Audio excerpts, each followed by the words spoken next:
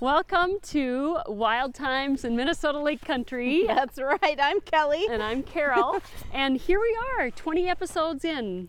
We started inside Zooming. Yeah, we weren't even standing next to each other. We were miles and miles apart at first. That's right. And here we are together in the outdoors. Isn't that beautiful? We've got a nice little beaver behind, a big beaver behind us. Oh boy. Holy smokers.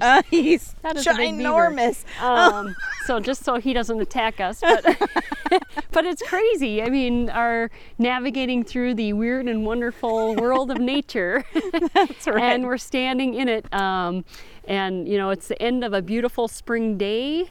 It's the end of winter. Yes. This is great. And the sunset behind us. This is this is so beautiful. This is like, a perfect ending to our first season. Yes. So we're going to talk a little bit about endings today. Right. Because that is something that's weird and wonderful in life and in nature is. That's right. It's the life cycle. It's a life cycle. The end of a life cycle. End of a but it always starts new then too. You have to have that cycling process. Right. So I took us to the end of the road here. We're at a boat ramp. It just ends in the lake. But that's what happens in lake country is that some of the roads just end at the water's edge. And what a pretty water's edge we have. It's beautiful. Gosh.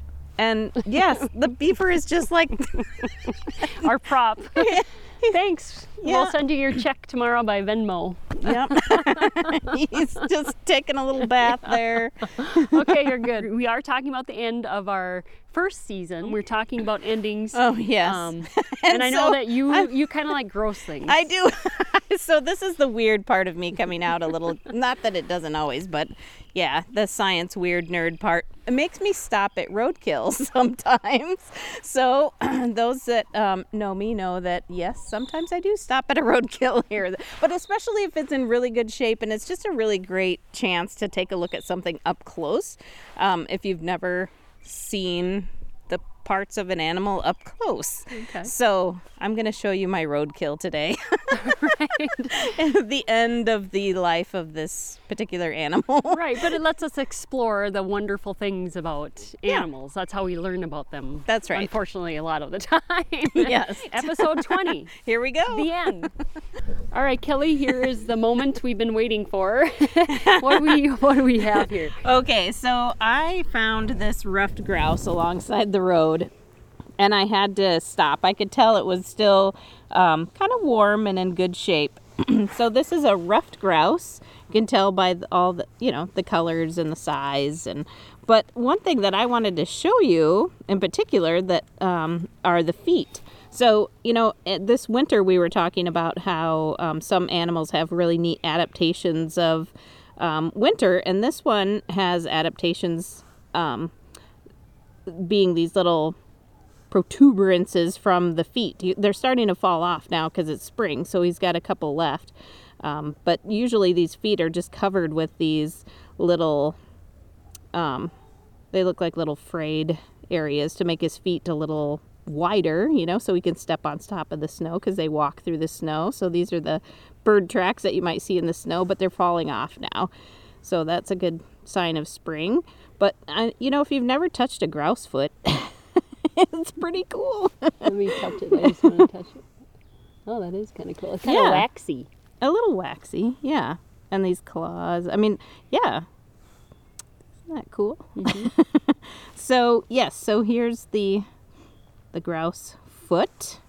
And of course, they have feathers all the way down their leg, which is great for winter. So they're awake all winter long, of course, and they dive into the snow. So this is also a good time to look for those roosting sites because the snow is melted, and you'll find a spot where there's all kinds of grouse poop, and where they were spending the night. But I thought we could kind of go through the wings and feathers here. Sure. So on a bird, you have the flight feathers that are primary feathers. So all these are primary feathers. And then these, you got a little divot here. These are secondary feathers here.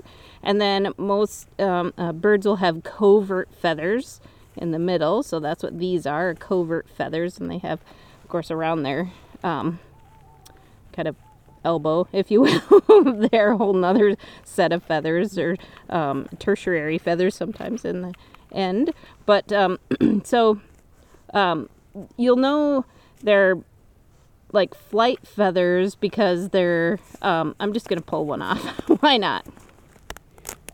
Okay. Thank so, you, Mr. Bird. Yep.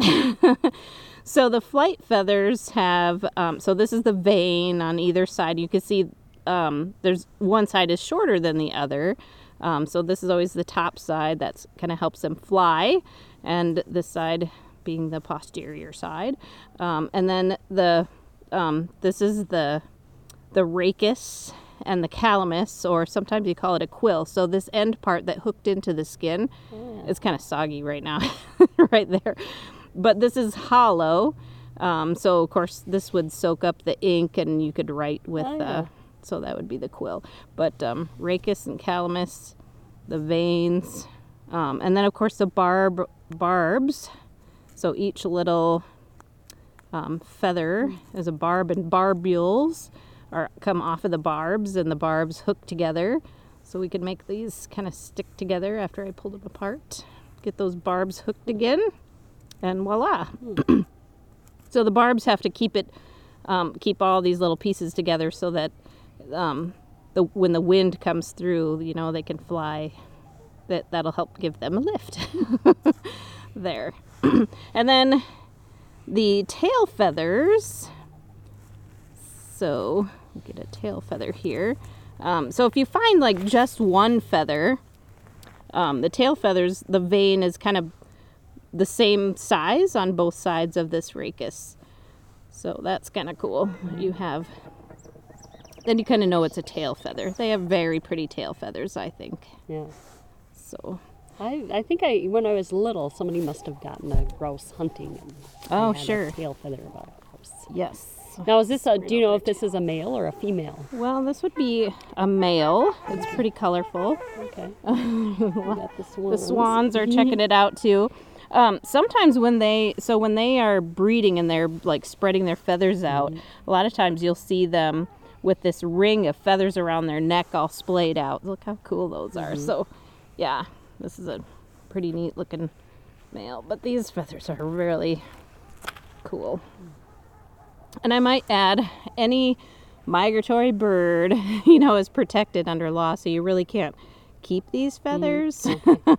You certainly can't sell the feathers or anything like that. I know some people do crafts and things with feathers, but typically you'll use turkey feathers that have been dyed or something like that. But and of course this isn't a migratory bird, so like ducks and grouse, when you're hunting you can have those. Yes. But yeah, so a black feather with, it's almost kind of bluish on the end. That is really pretty. Neat. Yeah. We could look at his beak. So these birds eat seeds. They eat vegetation. So look how strong that beak is. That's pretty neat. But they will eat acorns in the fall. In the spring, they're eating buds. So they're using this nice strong beak to pull the buds off of trees, or they're getting some of the seeds that have fallen on the ground as they're walking through the forest. He's got the breast. Yeah, the breast feathers. You can get into all kinds of details of the bird. So this, like, what is that called? Between the eye and the beak, sometimes birds will have different colors in that region. When you're looking at a bird, and sometimes the crown has a different color. There's the gular area, of course the breast feathers, the nape, all those neat little terms to know about identifying birds when you have different colors here and there. Well, does anybody ever count how many actual feathers are on a bird? Yeah, if you do find a feather, there is a great website, the Feather Atlas. The U.S. Fish and Wildlife Service has the Feather Atlas, so you can go to featheratlas.com, I think it is, and enter some information about your feather, and it'll turn up the bird or give you some options of what bird it might be. So now you know all the parts of the feathers so that you can find that online. Who knew roadkill could be so interesting? See, why would you not stop and pick up roadkill like this? This is Do not fascinating. attempt this. It's a good study. Yeah. Right. Only if you're in the middle of nowhere on a lovely spring night.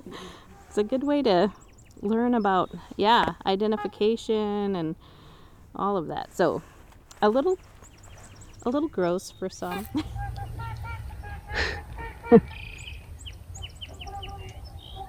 Okay, I've got my hands washed now. It's a good thing about a pandemic. I always have hand sanitizer in my car. It smells really good. Is it minty? Yes, this is a peppermint smelling hand sanitizer. Yeah. So this is the season. The birds will be migrating back into the Minnesota Lake Country, and lots of things to do as our earth awakens, nature awakens for I know, spring. so be sure and stay tuned because there is so much spring that's going to be popping out, and that just, there will be something new. Morel mushrooms and the wildflowers and the trees and the buds coming out and the little leaves. Let's not forget the frogs. The frogs. We're going to do definitely lots of frogs. We might have to do a couple of frogs. We'll be one Carol. with the frogs. Carolyn, the pond catching frogs. I think that'll be good. Yes, and it'll be much warmer water in the boot this time. But not only that, we are venturing out into nature, and it's just going to be a beautiful season. And the whole point of this really is to, be here talking to you on camera, but it's also really for you to get out and experience your own wild and wonderful and weird natural experience. Right. We don't really have any special equipment, No. and we're kind Certainly of not. learning as we go. We definitely get our books and apps out to identify things. Yeah. And Something just coming flew up behind us. Yeah, it's just a little bird. Yes. Yeah. What kind is that, Kelly? Oh, it might be a song sparrow. Okay. I mean, All right. oh, cool. We digress, but that's what we do. Also, in our next season, we're hoping to have a few more guests out on the trail, and I know that birds of a feather stay together. Yes. So we'll talk to some people who are excited about nature as much as we are. That's the beautiful thing about nature and having that in common with people is the people that you meet out on your little adventure are almost more exciting than what you see in the background here. Yes, interesting, curious people. Yes. I think I love how generally people that are spending time outdoors are really curious. They always have that sense of wonder about them that, Well, I think that's what nature does too, is it makes you feel better. You've got your blue space out there, you've got, you're surrounded by trees, and you're breathing in fresh air typically if you're outside. But that's what nature makes you feel is a lot better. So hopefully you'll get out and have your own wild and... I hope we've inspired people to do that. Yeah. If anything. If we can do it. So, you can watch our episodes, get some notes where to go. I mean, we're at Height of Land Lake, just on the refuge, on Tamarack National Wildlife Refuge, just east of Detroit Lakes and northeast of Detroit Lakes. Mm-hmm. But, beautiful sunset finally. It was a windy day, and now it's calmed down a bit. It's just... listening to the birds. Watch the beavers swim. Yeah, the beaver is now. I'm surprised he didn't scene. slap his tail at us. Maybe that's yet to come. Right.